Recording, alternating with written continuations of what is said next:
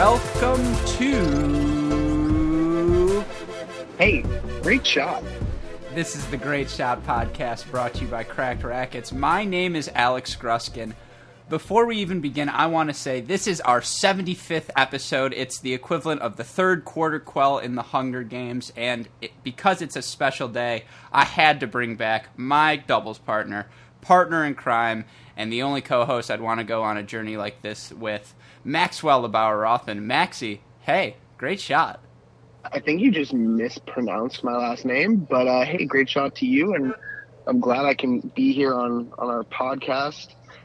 It's a crazy couple of days of Australian Open tennis, and I have too many things to say, so let's get to it. Oh, did I call you Maxwell Lebauer-Schwartzman? No, I said Rotham, which is a classic mispronunciation. Well, either way, Westhoff, if you could, cue the applause. Welcome back, Maxie. It's been too long since we've had you on. We've had, as you mentioned, 3 crazy days of tennis. So many great matches. If you've missed any of the matches, if you've missed any of the storylines from the Australian Open thus far, be sure to check out our website, crackedrackets.com. It will keep you up to date with all things Australian Open over the next 2 weeks. Also, college tennis is just around the corner, and you don't want to be the one behind on info, so go check out our website. We've got all the college tennis content you could want. Alex Gornat, Ryan Cardiff, Matt Stakoyak, Anna Bright, Beau Treyz, Christian Harris, Cal Hammond, Parson Amati, Jamie McDonald. You know the team by now. They're all there, and of course, if you want more immediate updates, check our social media accounts, Twitter, Instagram, Facebook, YouTube. Our producer, Daniel Westhoff, is up to all sorts of things on YouTube, and we know you'll like them. Also, of course, listen, rate, subscribe, review this podcast as well as our other podcast, the Cracked Interviews podcast. But with all of that said, Max Rothman, before we even begin, Westhoff, I need some sound effects. I need fireworks. I need lions roar. I need emergency sirens because Maxwell Lebauer, we had ourselves a day on day 3. That we did. I mean, we could talk about a lot. I do want to give, because, I wasn't on the first 2, unfortunately, I want to take a second to just talk about a few things before we hop into day 3 that I've seen, if that's all right with you. Maxwell Lebauer, it is your podcast as much as mine sometimes. Sometimes it's questionable, considering I'll get into the specifics, but... I missed you. It's good to have you back. Me too. I missed me also. So, starting with the classic Rothman take, not even a take, a classic Rothman comment. I have to, of course, talk about the clothing. Nike killed it. Oh my gosh. He killed it with the new stuff that they brought on for the Australian Open. I know I'm going to be spending way too much money in the coming days purchasing all the new stuff. So shout out to you, Nike. Even the variation between what the different guys are wearing, too, is just great. Although I got to say, I questioned Fritz's shoes last night. That's a shout out to you for noticing that. Weird color coordination. I don't agree with it. You didn't like the turquoise? Did you seriously? Oh. You're Rotham and it's turquoise. It's just that type of day. No, I agree with you. The Nike gear was so clean. The white shirt, the black stripe with the little colored Nike swoop in the box. It looks really good. It's not neon. They understand, we want real people to buy this clothing, and so they're not going to do that to us. I've been a big fan. Absolutely. I mean, we've got some interesting other clothing, too. We had Murray with a new brand, and, that's another thing I wanted to just quickly shout out and say, definitely sad to see him go down. I know it's sad for you. But his clothing, he had a new sponsor, and it actually was pretty cool. I kind of like the wings. The wings were interesting. I have to say I appreciated your text after he went down saying, I'm usually not kind to Murray, but this sucks. That helped me as a Murray fan. And, I will also say for the Murray apparel, that was a one-time wonder. Hopefully he comes back out. Maybe he rocks the old school Adidas. It'd be nice to see him play his final match in Adidas. I think that would be cool. But, there's plenty of tennis to talk about as well, and we should probably get into that, Rothman. Before we break down any matches on our last recap pod, real quick, tell me we're not going to talk about the Tomic. Well, no. So that's all right. I'm totally down. Let's go there then first. I was going to say there were a bunch of storylines, coming into this round that I think helped set the tone. That is not one in regards to the tennis, but certainly this event. There seems to be some sort of coup or attempted coup going on in Tennis Australia. Yeah, it's not what you want to see on their end, but I do think, so for people who don't know, Bernard Tomic lost in his first round match and had some choice words about Leighton Hewitt. And, Hewitt has since come out and kind of dismissed the comments saying, that they're, childish and not true. But I think there are a few notable things to say. One, first of all, Tomic did say all these things after a loss. You gotta understand that the emotions are high after that. I'm sure he was upset, but not a great time for him to bring that out. Two, these two have had kind of a rocky history. Their past is not, very smooth. Back in 2009, there was even an article written about how these two clashed on court. So I'm not surprised there. But I will say that, on a third thing, the one thing that I do agree with for Tomic is that there is a little bit of conflict of interest in this fact that Hewitt is still kind of playing tournaments. I don't think there's any other Davis Cup coach that's still playing. So I think there is a little bit of conflict of interest there. But, it's kind of hard to see Hewitt being the kind of guy to, hate. And, we haven't heard anything from Kyrgios or Kokkinakis as well. And Kyrgios actually has purposefully, stepped back from this conversation and not made any comments. Well, the difference between you and I this week is I get to stay all day on tennis Twitter and follow the stories. I don't know if you saw today's late-breaking development with Kyrgios last night on Instagram. I think posted, and, take an Instagram post with a grain of salt, please, people. But I think he posted it was Hewitt on TV on the De Minaur match, and Kyrgios goes, "Wonder what match he's watching," or something like that. And I think the post has since been deleted.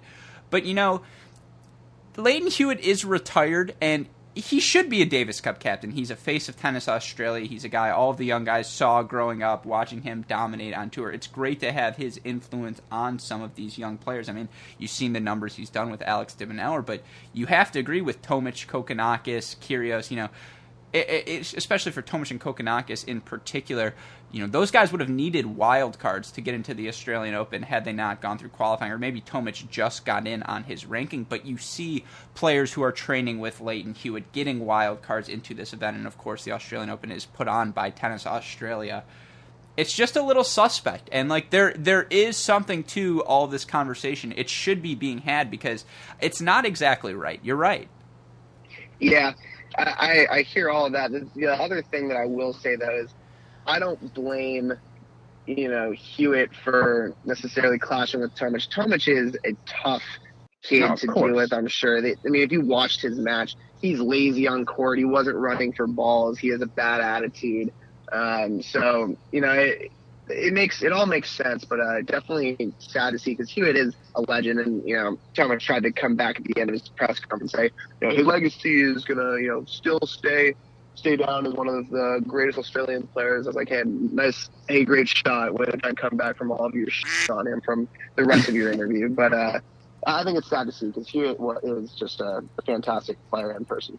Yeah, it's certainly interesting, and you don't want any negative storylines to take away from what has been a fantastic event tennis-wise, and it's unfortunately that something like this has to occur during the Australian Open. But, this is why it's been good to have Jamie, because we don't get into the other storylines. We keep it strictly to tennis, and I know, Rothman, you have to go in a little bit. So let's try and get into the tennis now. Obviously, we'll get back to the Tennis Australia story later on when we do a longer episode. But coming into this second round, we had only had 4 seeds lose. We had Isner, Edmund, Cecchinato, and Johnson go down. The only really shocking one of that group, probably Isner's loss to Riley Opelka. Of course, that was a 4 tiebreak match.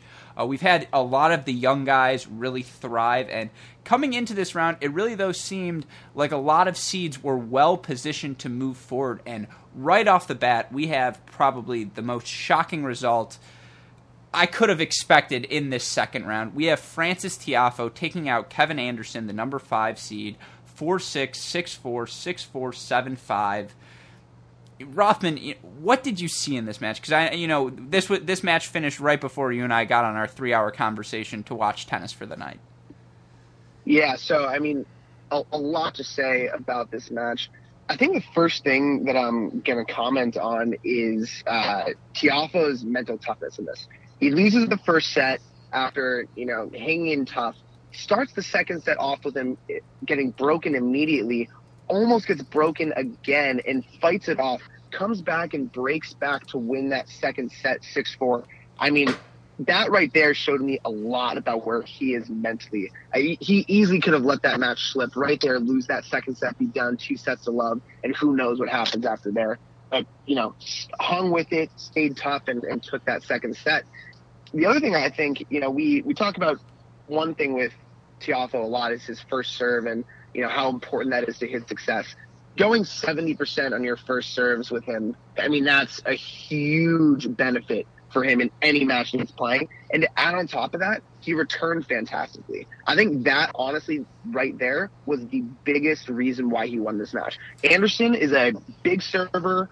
He's a 1-2 punch, right? Big serve, big forehand, and start the point that way. Tiafoe was ripping backhand returns, ripping his forehand returns, which you don't always see. You see him slice a lot of forehand returns. And it honestly was, I think, a huge reason why he was able to stay in front in a lot of the service games stay in front of a lot of the return games that he was in, and a huge reason why he was able to win this match. You said a lot of things there I agree with. Where I want to start, like you said, that first serve percentage, if you are playing a top 10 seed, especially as a young guy, you have to do the little things well. And one of the most important things you can do in tennis is make your first serve. It doesn't even matter the location.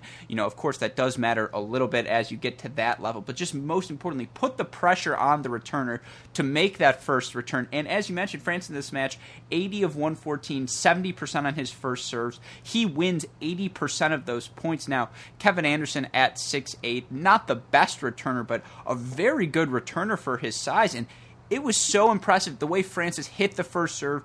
Even more impressively than that, seemed to follow his serves up with so many forehands that he was stepping into the court, trying to move forward. And you look at his net points in this match, Francis goes an efficient 21 of 27, 78%, which is tough to do when you're playing a big guy like Anderson who's trying to impose his will, trying to move forward as often as possible. I think even, moving deeper than that, it's not absurd to say Francis treed in this match. 47 winners against 20. 47 winners, only 27. It's ridiculous. And it seemed like every slice, especially in those third and fourth sets, just dropped in. All those forehand chip returns, all of his little dink drop shots to try and draw Anderson forward. He seemed to anticipate every reaction volley from Anderson perfectly and get to the spot and beat Anderson there and then take the open court. This was about as good of a performance from Francis Tiafoe as we could have expected. Oh, absolutely. I mean, I think, like you said, his slices were on, which I know you don't like, but I think for him it's one of those really important shots. He has a big game, and for him to be able to incorporate those and slow down the pace, especially against a guy like Anderson, is huge. Also, like you said, his passing shots were ridiculous. He had so many passing shots against a 6'7", and he didn't miss. Anderson. I know, he literally didn't miss. So I think it comes down to, he just played this match perfectly.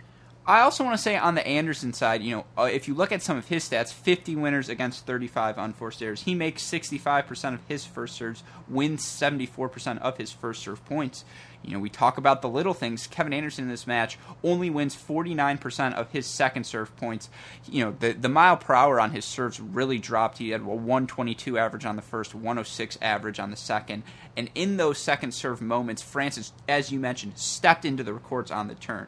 Stepped into the court on the return, swung through the ball, didn't always try to chip. And again, just everything worked. I don't know if I should take away from this. Man, Francis Tiafoe looks really good because if you remember correctly, Rothman, he was in our stock down category. I know. And it's weird. Like, I don't know whether to think, he just wasn't trying as hard in the pre-Australian Open tournaments, or if he just wasn't really feeling it before. Now he is, or if he plays better on the big stages. But I mean, he's a new player from what we saw, even a week and a half ago. So you got to watch out for this kid. I mean, if he continues to play like this, who knows how far he could go in this tournament. Bigger stage, second round match against number 5 seed Kevin Anderson, or Hopman Cup playing Federer when Serena's your partner. I think you got to go this match. I know that match obviously is fun and it's legends, but this is a whole new level of. it's just fascinating because Tiafoe got smoked at Laver Cup. He did not start his year well, and then Nori. he does this. Yeah, I mean, whoa, don't take a shot at Cam Norrie. That's my boy. Yeah, actually that. But I think I should say, and I got into this conversation on Twitter a little bit with @CC Smooth. I believe his name is Chad, and sorry to address him by his Twitter name. And he was always confident in Tiafoe going into the Anderson match, and I feel like we do owe Tiafoe a bit of an apology. You were right, Rothman, when you said we shouldn't read too much into the first few events of the year. Maybe I did a little bit too much so there, but everything worked for Francis in this match. It was so incredible. And I want to end with this, Rothman. In his next match, he draws Andreas Seppi, who we saw make a final in Sydney where he lost to Dimmenauer. He's already taken out Steve Johnson in this tournament. Do you think Tiafoe's got a shot at making the fourth round here? Yeah, absolutely. Yeah. I mean, Seppi is playing some really good tennis. I am worried about that match with Tiafoe. Seppi hits through the court really well. He's been playing smart. It's going to be a tough match, but one that's very winnable for sure. And we do one more thing. I saw the Twitter exchange between you and Chad, and got to give him a shout out for calling the Tiafoe win over KA. It's an impressive call. So shout out to you, Chad. A bold call, certainly. One I did not have in my Turnitopia. I know you want to move forward, and I do too, because I know that we're going to talk about the Fritz match next, and that match was awesome. Oh, absolutely. And yeah, we'll end it here. Francis Tiafoe, I would say of all of the Americans left, his path to a quarterfinal, probably the easiest. You look at, comparing to Fritz, who's got Federer next, and we'll talk about that in a second. Last question, I swear. What % chance do you give Francis Tiafoe of making the quarterfinals of this event? He would have to face the winner of Dimitrov-Fabiano. I mean, is Tiafoe about to get through, Seppi and Dimitrov? I'd like to give him a 25% chance. I think Seppi is, probably a 50 to 60% chance. With the way Seppi's playing here, it's going to be tough regardless. Dimitrov, I think, is a tough matchup for Tiafoe. So, yeah, I think, if you average them out, you're looking at like a 20-25% chance. But I would love to see it. It would be sick. Oh, I'm not going to check your math there, but I like it. Let's leave that there. All right, talking about our next match, as you mentioned, this may have been the highest level of tennis I saw all day, and that, of course, is Taylor Fritz, who took out Gael Monfils, the number 30 seed, 6-3, 6-7, 7-6, 7-6. Rothman, you are from SoCal. This is your guy. What did you see in this match that allowed Fritz to have this success? I mean, first of all, as you said, this match was so high quality and so fun. I mean, Fritz was just ripping forehands across the court, Monfils being classic Monfils and just getting to literally everything. I was, tipsy, eating sugarfish, watching this match, screaming at the television. My family thought I was nuts. This match was awesome. So, a few things. One, I haven't seen Fritz play this well in a good while. I mean, this was confident Fritz at his finest. The thing that I know you're going to comment on, and we've commented on probably 1,000 times, are his volleys. Like, he literally, I mean, first of all, he shouldn't have lost that second set. That tiebreaker was his. Had he come into the net, he wins that second set, and he probably wins this in straights.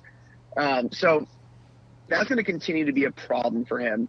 The thing that I think he did really well in this match was he put his backhands down the line and change direction with his backhand, which we don't always see. Usually I see that as more of like a comfort shot for him. He's going to rip it. He's going to rip it cross court. But we saw him attack that a little bit, which is awesome. And then another thing for him, just his first serve percentage. Again, 68 first serve percentage is what you need against a top player like Monfils to stay in front of the service games. And it was just awesome. A really impressive performance from Fritz. Well, as I mentioned earlier, you and I were on the phone during this match. This was the match that kept me awake till, 2:15, whatever it was, Eastern Time. And we also have a group chat going, me, you, and Jonathan Kelly, of course, and we were talking about this match on and on and on. And I have to start with the volleys. So you look at the stats in this match. Monfils, 5 of 12, 42%, really did not move in at all. Just tried to keep Fritz moving side to side because, as we know, Fritz is not the best mover. Although he looked a lot better in this match, but hold on to that point for a second, Rothman. It says online that Fritz went 18 of 34 with a 53% conversion rating at the net. That should have been 55 of 70 because Monfils was begging him to move forward. Seriously, just every opportunity saying, come on, Taylor, like, come on, hit this forehand down the line, change direction on me, I want you to move forward. And Fritz just was not confident enough to do it. It honestly is cringeworthy watching him not come to net on points where it's just so obvious that he should be. I'm telling you, I was screaming at the TV telling him to come in because he wasn't. I completely agree with you. It was so maddening because here's Taylor Fritz looking so good from the baseline. I mean, everything that was within his strike zone, he hit so comfortably. I don't think he missed a forehand or a backhand. It was only when he did something extracurricular, when he tried to move forward, when he tried to hit a slice while stretched, when he tried to hit a volley. You know, there's a video from our favorite Twitter account at Double Fault of Fritz trying to hit a volley where he falls over and it still helps him win the point.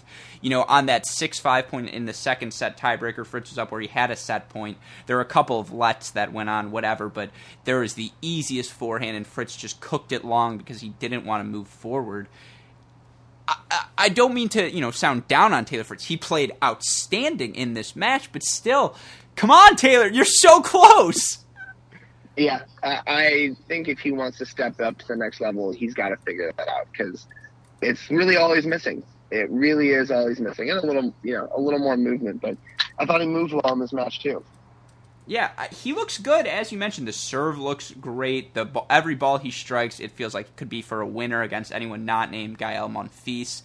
He looks physically fit. He did not get tired in that fourth set, and both of these guys had a ton of break opportunities throughout the match. Fritz goes 3 of 15. Monfils goes 1 of 13. You look at the total points. Fritz 175, Monfils 170. Taylor was just clutching this match, man. He stepped up. He did, and I think clutch is the right word. The big points, he came through, played smart. I liked the tennis he played. He played smart tennis. So, is he going to beat Federer? I can see him taking a set. But I think Fed's too smart to lose to a guy like Fritz. He'll definitely draw him into the net with drop shots. He's definitely going to play around with his movement and take some pace off and do some funky things. I don't see Fritz being able to take more than the set. The difference between Gael Monfils and Roger Federer, at least in terms of matching up with Taylor Fritz, Gael Monfils gave Taylor Fritz all of the time in the world. Roger Federer will take as much time away from Fritz as possible. And so that first serve is going to be huge. We need to see his first serve percentage in the 70% range. We need to see him winning 70% of those first serve points. I think if you're weighing the two options between Tiafoe and Fritz, Tiafoe's the guy you got to bet on to make the fourth round. Yeah, I agree with that. I think the only thing I would say is that a lot of those balls that Fritz hit last night, Federer's not getting. So, if Fritz can get a chance to get a little time and continue to rip the way he was, it could be scary for Fed. So Fed's going to have to play smart to take this match away from Fritz. It's going to be a very fun match. One of the matches I'm most looking forward to in round 3. But all right, let's move on to our next match. Unfortunately, those were the only 2 American winners. And on today's podcast, of course, we're going to be talking about the American men because there were 5 outstanding American matches last night. The first guy who lost that I think we have to talk about, Mackenzie McDonald, who falls to Marin Cilic, the number 6 seed and defending finalist, 7-5, 6-7, 6-4, 6-4. Mackey did everything possible, Rothman, to win, and in the end, Cilic was just too good. Yeah, it sucks, too, because if you watch this match, the first set, an unfortunate way to lose in that last service game. But then, so if you watch that second set, he fights off 3 set points in the tiebreaker, comes back, plays some clutch tennis to take the second set. And, Cilic just played some great tennis.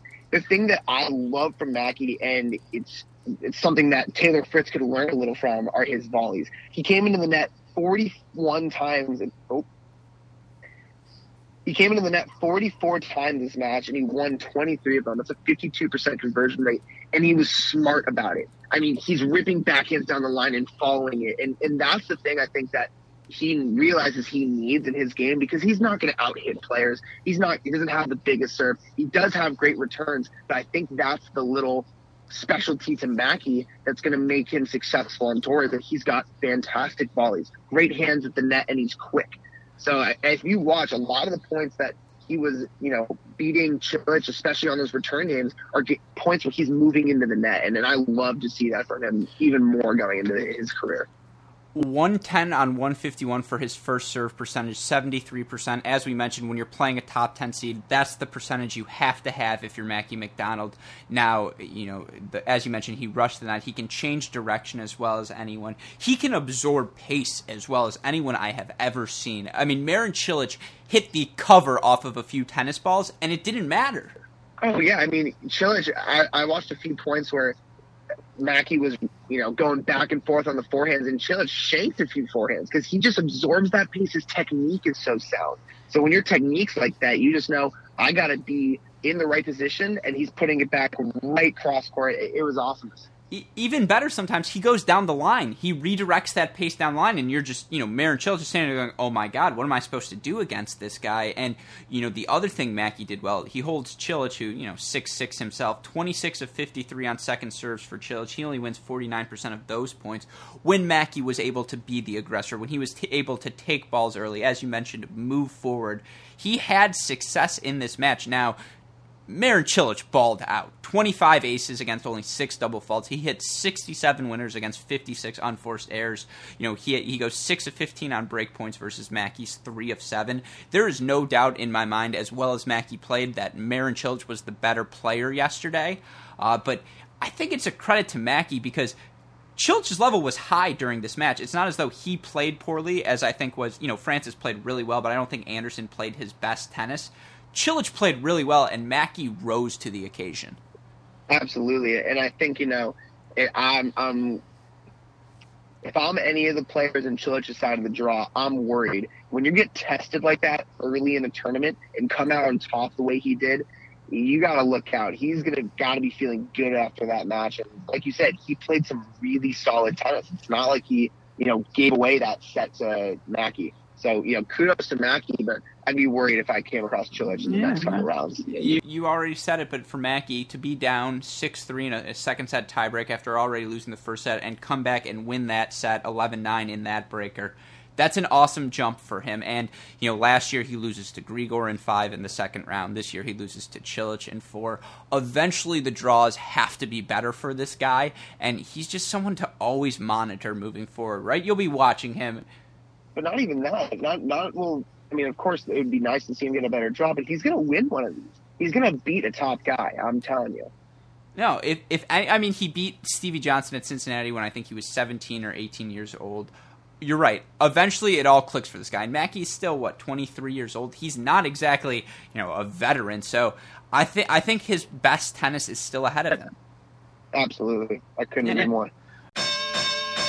All right, well then let's move on to 2 other American matches. We're not going to do full breakdowns on this one, but I still want to spend a little bit of time talking about them. The first one, Diego Schwartzman, the number 18 seed, takes out Denis Kudla 7-5, 3-6, 6-7, 6-4.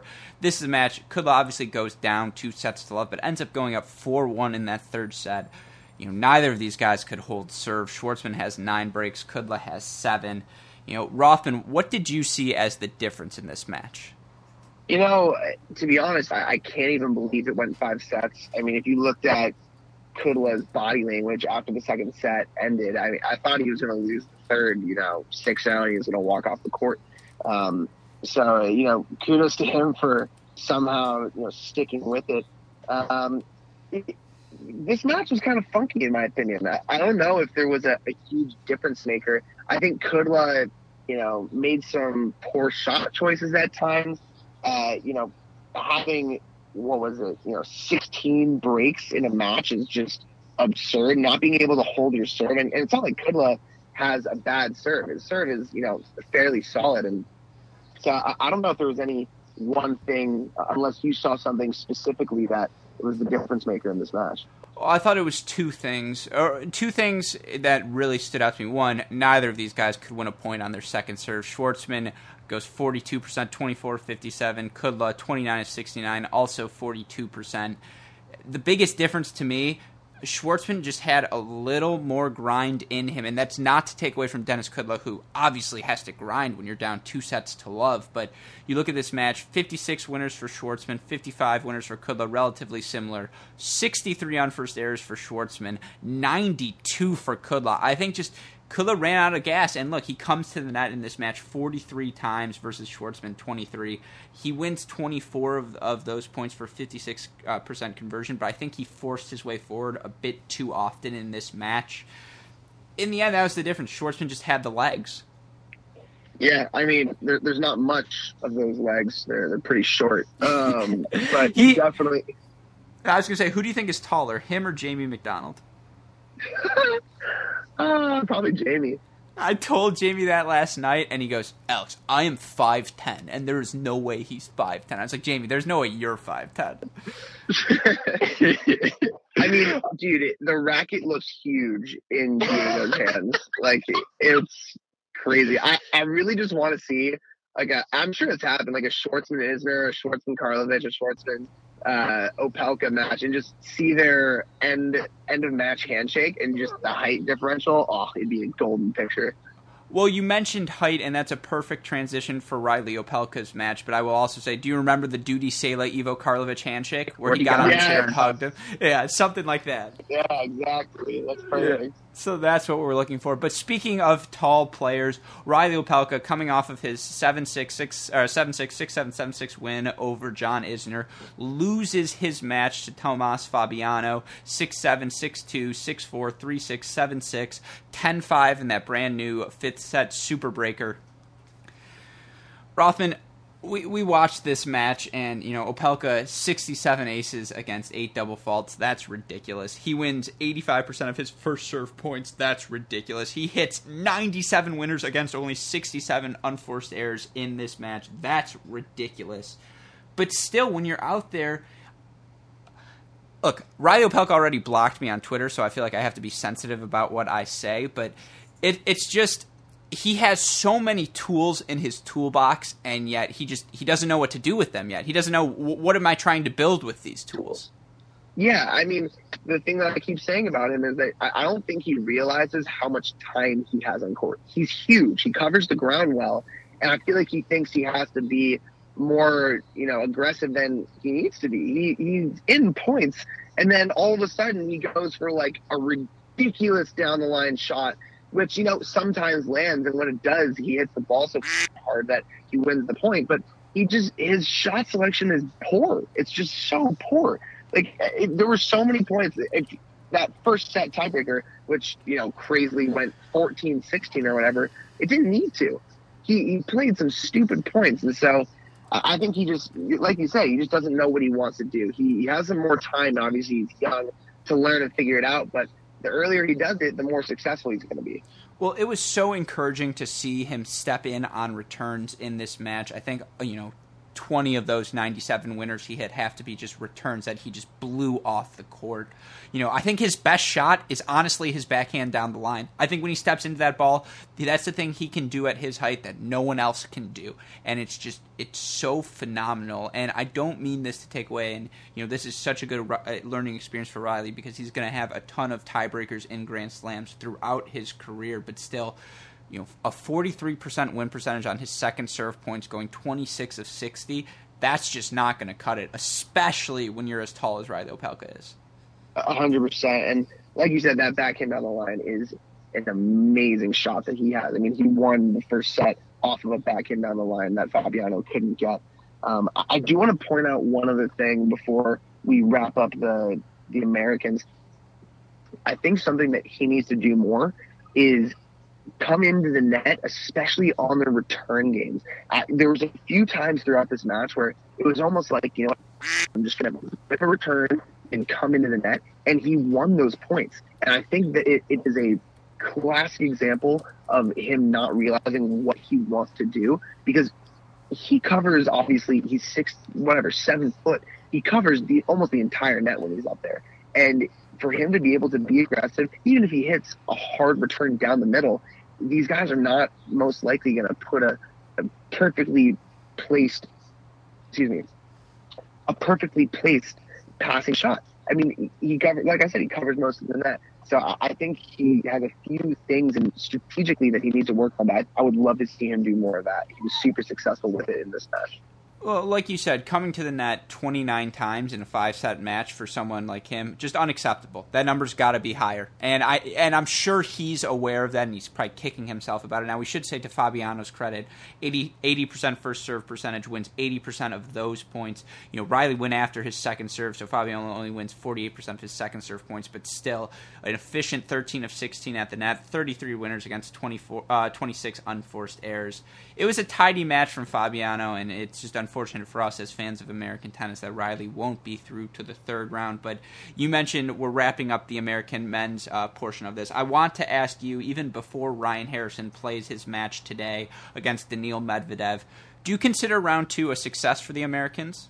Absolutely. I mean, look, we just had Tiafoe take out Anderson. We had Taylor take out Monfils. And sure, I would have loved to see Mackey win that match against Cilic and for Kudla and Opelka to win those matches. But especially for the young guys, I think this is a wake-up call to the rest of the world. You know, watch out for these guys. They're the real deal. Can you imagine if Mackey had won that match against Cilic? I think people would be freaking out right now. So 100% it is a win for the young Americans. I have a hard time seeing Harrison take this match against Medvedev, who's just playing fantastic tennis. But if he does, it's even more of a success for the Americans in this round. Completely agree with you. Well, then let's quickly move on and talk about some of the other matches from the day. You start on the seeded front. Rafa Nadal, Roger Federer, both cruise in straight sets. That Federer-Evans match was interesting. Yeah, I mean, Dan Evans is playing some good tennis, so push Federer probably more than Federer was expecting. But yeah, fun match to watch too if you want to watch some cool highlights. Look, if it ain't snowing, Dan Evans ain't going, and it was snowing on Rod Laver last night. So shout out to him. That one was bad. Give me a give me a and a wah. Oh, exactly. Yeah, talking about some of the other seeds, Karen Khachanov plays one of the best straight-set matches I have ever seen in his 6-3, 6-3, 6-3 win over our guy Yoshihito Nishioka. Yoshi looked good. Khachanov just looked great. Yeah, that backhand's really working for Khachanov. He looks fit. I'm liking weapons off both sides now, though, right? I mean, the backhand is equally as dangerous. 100%. Yeah, and I like our pick of him going to the final. I should also say we haven't had a podcast since we had this revelation. Our brackets are the same. They're literally the same. It was funny when we were going over it. We were like, all right, so who are our semifinalists? And they were literally the same. We were like, wait a second. Who are your quarterfinalists? Basically the same. And then it's, wait a second. Do you have John Millman going to the third round? Oh my gosh, so do I. Oh, I wish he had beaten Batista Agut. That was a sad 5-set loss for our guy. It's just hard whenever you get down 2 sets to love. But yes, we skipped the order a bit, but Bautista Agut takes out Millman in 5. Tsitsipas takes out Troitsky in 4 sets. Tsitsipas, I feel like, has been the beneficiary of a pretty solid draw so far, but things are going to start picking up for him moving forward. You have Basilashvili taking out Travagila in 5 sets. Dimitrov moving on against Cuevas in 4 sets. Grigor Dimitrov, the quietest third-round appearance he's had at a major in his career. Good for him to get a couple wins under his belt. You have 26-seed Fernando Verdasco taking out Radu Elbot in straight sets. That should have been a match against Michael Mmoh, but I'll hold that grudge for another time. Alex de Minaur in the late thriller takes out qualifier Henry Laaksonen 6-4, 6-2, 6-7, 4-6, 6-3. Despite the fact that it's 5 sets, Rothman, you got to like de Minaur getting through that one. Yeah, I mean, not what you want to see from him. I'm also going to correct you on your pronunciation. It's Henri Laaksonen. Oh my God. Watch some more tennis, please. All right. Thanks, Mike Cation. But yeah, not what you want to see from de Minaur. Not that I'm worried about his fitness going into the rest of the tournament, because that dude could run, 10 marathons and still play, the Australian Open and be fine. But yeah, it's definitely a tougher match than we were hoping. I want to bring up Berdych beating Haase. Before you do that, how many days does it take Alex de Minaur to run 10 marathons worth of miles? 1. I'm kidding. A week? You think he could do it in a week? No way. He could do it in I mean, he could do it in a month. If he could do a marathon in, let's say he could do it in 3 hours, which is aggressive. That's 30 hours if you did 10 marathons. Look, But realistically, it gets longer because as you get into the later marathons, it takes longer. So if you average 5 hours, I mean, you can do it in a week. So I did in training for college club tennis. Sorry for making the distinction. To stay in shape for Yoa, because I wanted to impress you whenever I stood next to you. I ran, 4 miles a week, 6 times a week. So that's 24. I did that, for 10 weeks straight. I'm a little, 11 humble brag. The point is, I say Alex de Minaur does it in a month or less for sure. Yeah, easily. But please, talk about Tomas Berdych. As you mentioned, he dominated Robin Haase in straights. I mean, yeah, I think I called it. So I want to take credit for this call because I really harped on Berdych's playing, and you thought I was crazy for bringing him even in the equation for our stock ups. But I really think that he looks good. Also, now he's rocking the hydrogen gear. He's joining Vasilashvili in that hydrogen gear, which is kind of interesting. I don't see Berdych as that kind of guy, but the outfit didn't look bad either. Again, I would be worried. I think he's dangerous in this tournament right now. My counterpoint to you, Tomas Berdych, his draw broke perfectly. He gets, Kyle Edmund, who's not playing well in round 1. Then he gets Haase, who, again, he's probably played 1 million times in round 2. Now he's got Schwartzman, who's just coming off of a battle with Kudla in round 3. Then he'll have the winner of de Minaur Nadal, and that guy's going to be tired. Hypothetically, if Berdych can take this form into round 4. Things are breaking beautifully for him. So you're right. I apologize for mocking you. Hey, great shot to you. Thank you, sir. And honestly, my change over chat ridiculous prediction of him making the quarterfinal, not super crazy anymore. I'm not even kidding. That's probably the smartest change over chat take you've had. I know, and you were ripping me for it. You're like, this is going to look terrible for us. Hey, great shot to me. And then our last match from the day, Andreas Seppi takes out Jordan Thompson 6-3, 6-4, 6-4. We'll wrap up by previewing the matches we want to see on day 4. But before we do that, Rothman, I want to ask you, Americans aside, what was your favorite match from day 3? Favorite match from day 3? Honestly, I don't even know if I can choose one because I think it is choose one besides the Americans. I think those were my favorite matches. If I had to choose one, I'm probably going with the Khachanov Nishioka just because it was 2 young guys that I enjoy watching and it was entertaining tennis. But the American matches were my favorite. Yeah, that's fair. I agree. Khachanov Nishioka, great. Can I get a little Khachanov out of you? Khachanov. Oh, yeah, my favorite match of the day for sure, Americans not included. But all right, let's do a quick preview for day 4. I didn't have any matches as, must stay up till 4 a.m. to watch, but I divided this into 3 categories. Stay up till 4, what if awake, and take a flyer on it. I know you're going to say either Djokovic, Tsonga, or Wawrinka, Raonic belong in the stay up till 4 a.m. What are we going to see from either of those matches that we haven't seen before? It's not even that you haven't seen it before, but first of all, I think you could see a potential 5-setter out of a Tsonga Djokovic if Tsonga can pull some good tennis out of it. So absolutely, it's a 4 a.m. match to stay up for. And then the Wawrinka Raonic, I mean, like you said, Raonic is playing great tennis, and this is a match with 2 big hitters. It could be also a 5-setter with great tennis. So I think you're ridiculous for saying that. Raonic and Wawrinka are going to have no points longer than 10 shots, and that just doesn't interest me. You're right, Tsonga Djokovic, intriguing. That's why if I'm awake, I will definitely be watching it. But I just don't see Tsonga testing Djokovic. Of course, I didn't see Tiafoe testing, Anderson, so maybe I'm just really wrong. But I don't know. I've been there, done that, I guess. Yeah, whatever. Yeah, the matches I am taking a flyer on.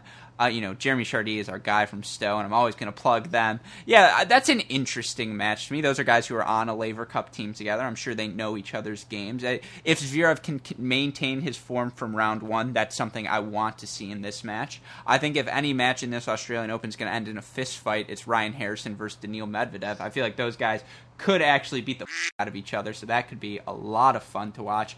But the match, non-singles related, but the one I am most interested in, Jack Sock on the doubles court with former Texas A&M player Jackson Withrow. They take on the 2 seeds Cabal and Farah.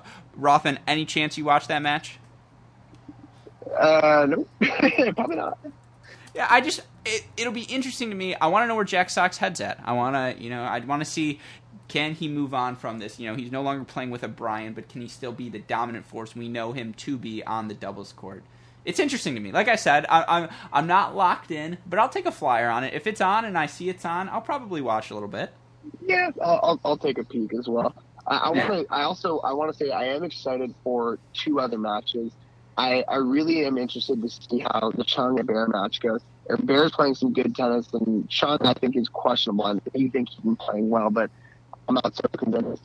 And then I'll pick to put the Martyr Tweet match. I think Martyr's been playing some good tennis, and he's our guy. Obviously, we got the chance to talk with him, and I think it's going to be a good match.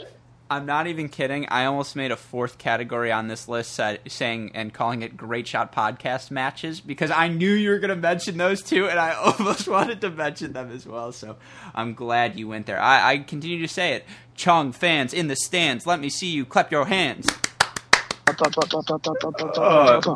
These Australian crowds are killing it. But all right, we can wrap there. I know you're out of town this weekend, so you may not get a chance to jump back on. Any final thoughts before we go? Nope, I just think this is... Chung fans in the stands, let me see you clap your hands. That's what I thought you were about to say. But sorry, go on. No, I mean, I think this is the Australian Open we all could have asked for. And, we were talking before and saying, there's a lot of young guys. We could see some upsets, and we already have. So it's just, it's playing out exactly the way I wanted to see it. Hey, you haven't gotten a chance to rebut this yet. Well, we talked about it privately, though. De Minaur, Nadal. I have De Minaur. Am I crazy? I mean, yes, but I might take him too. I mean, it's crazy. It's absolutely crazy, but it could happen. It's going to be such a fun match. Oh. Make a deal with me and the listeners. If Alex de Minaur knocks out Rafa Nadal, you're coming on the next day's pod. Absolutely. Zero questions. All right, lock it in. I love it. Well, then, thank you to you, Maxie. As always, a huge thank you to our super producers, Max Fligner and Daniel Westhoff, who have a job to do this week, the entire Australian Open, and as always, shout out to our Cracked Racquets team, who have been hard at work trying to keep you guys up to date on all things Australian Open. And again, if you want to catch up on anything, go to our website, crackedrackets.com. But one last time, from our entire team at Cracked Racquets, from our super producers, Daniel Westhoff and Max Fligner, and from our wonderful co-host, Maxwell LeBauer Rothman, who is back, and it is good to hear from you, Maxie. I'm your host, Alex Gruskin. Max, what do we say to our fans? All right, great shot. Australian themed, I love it, and we will see you all next week. Great shot by you, Maxie!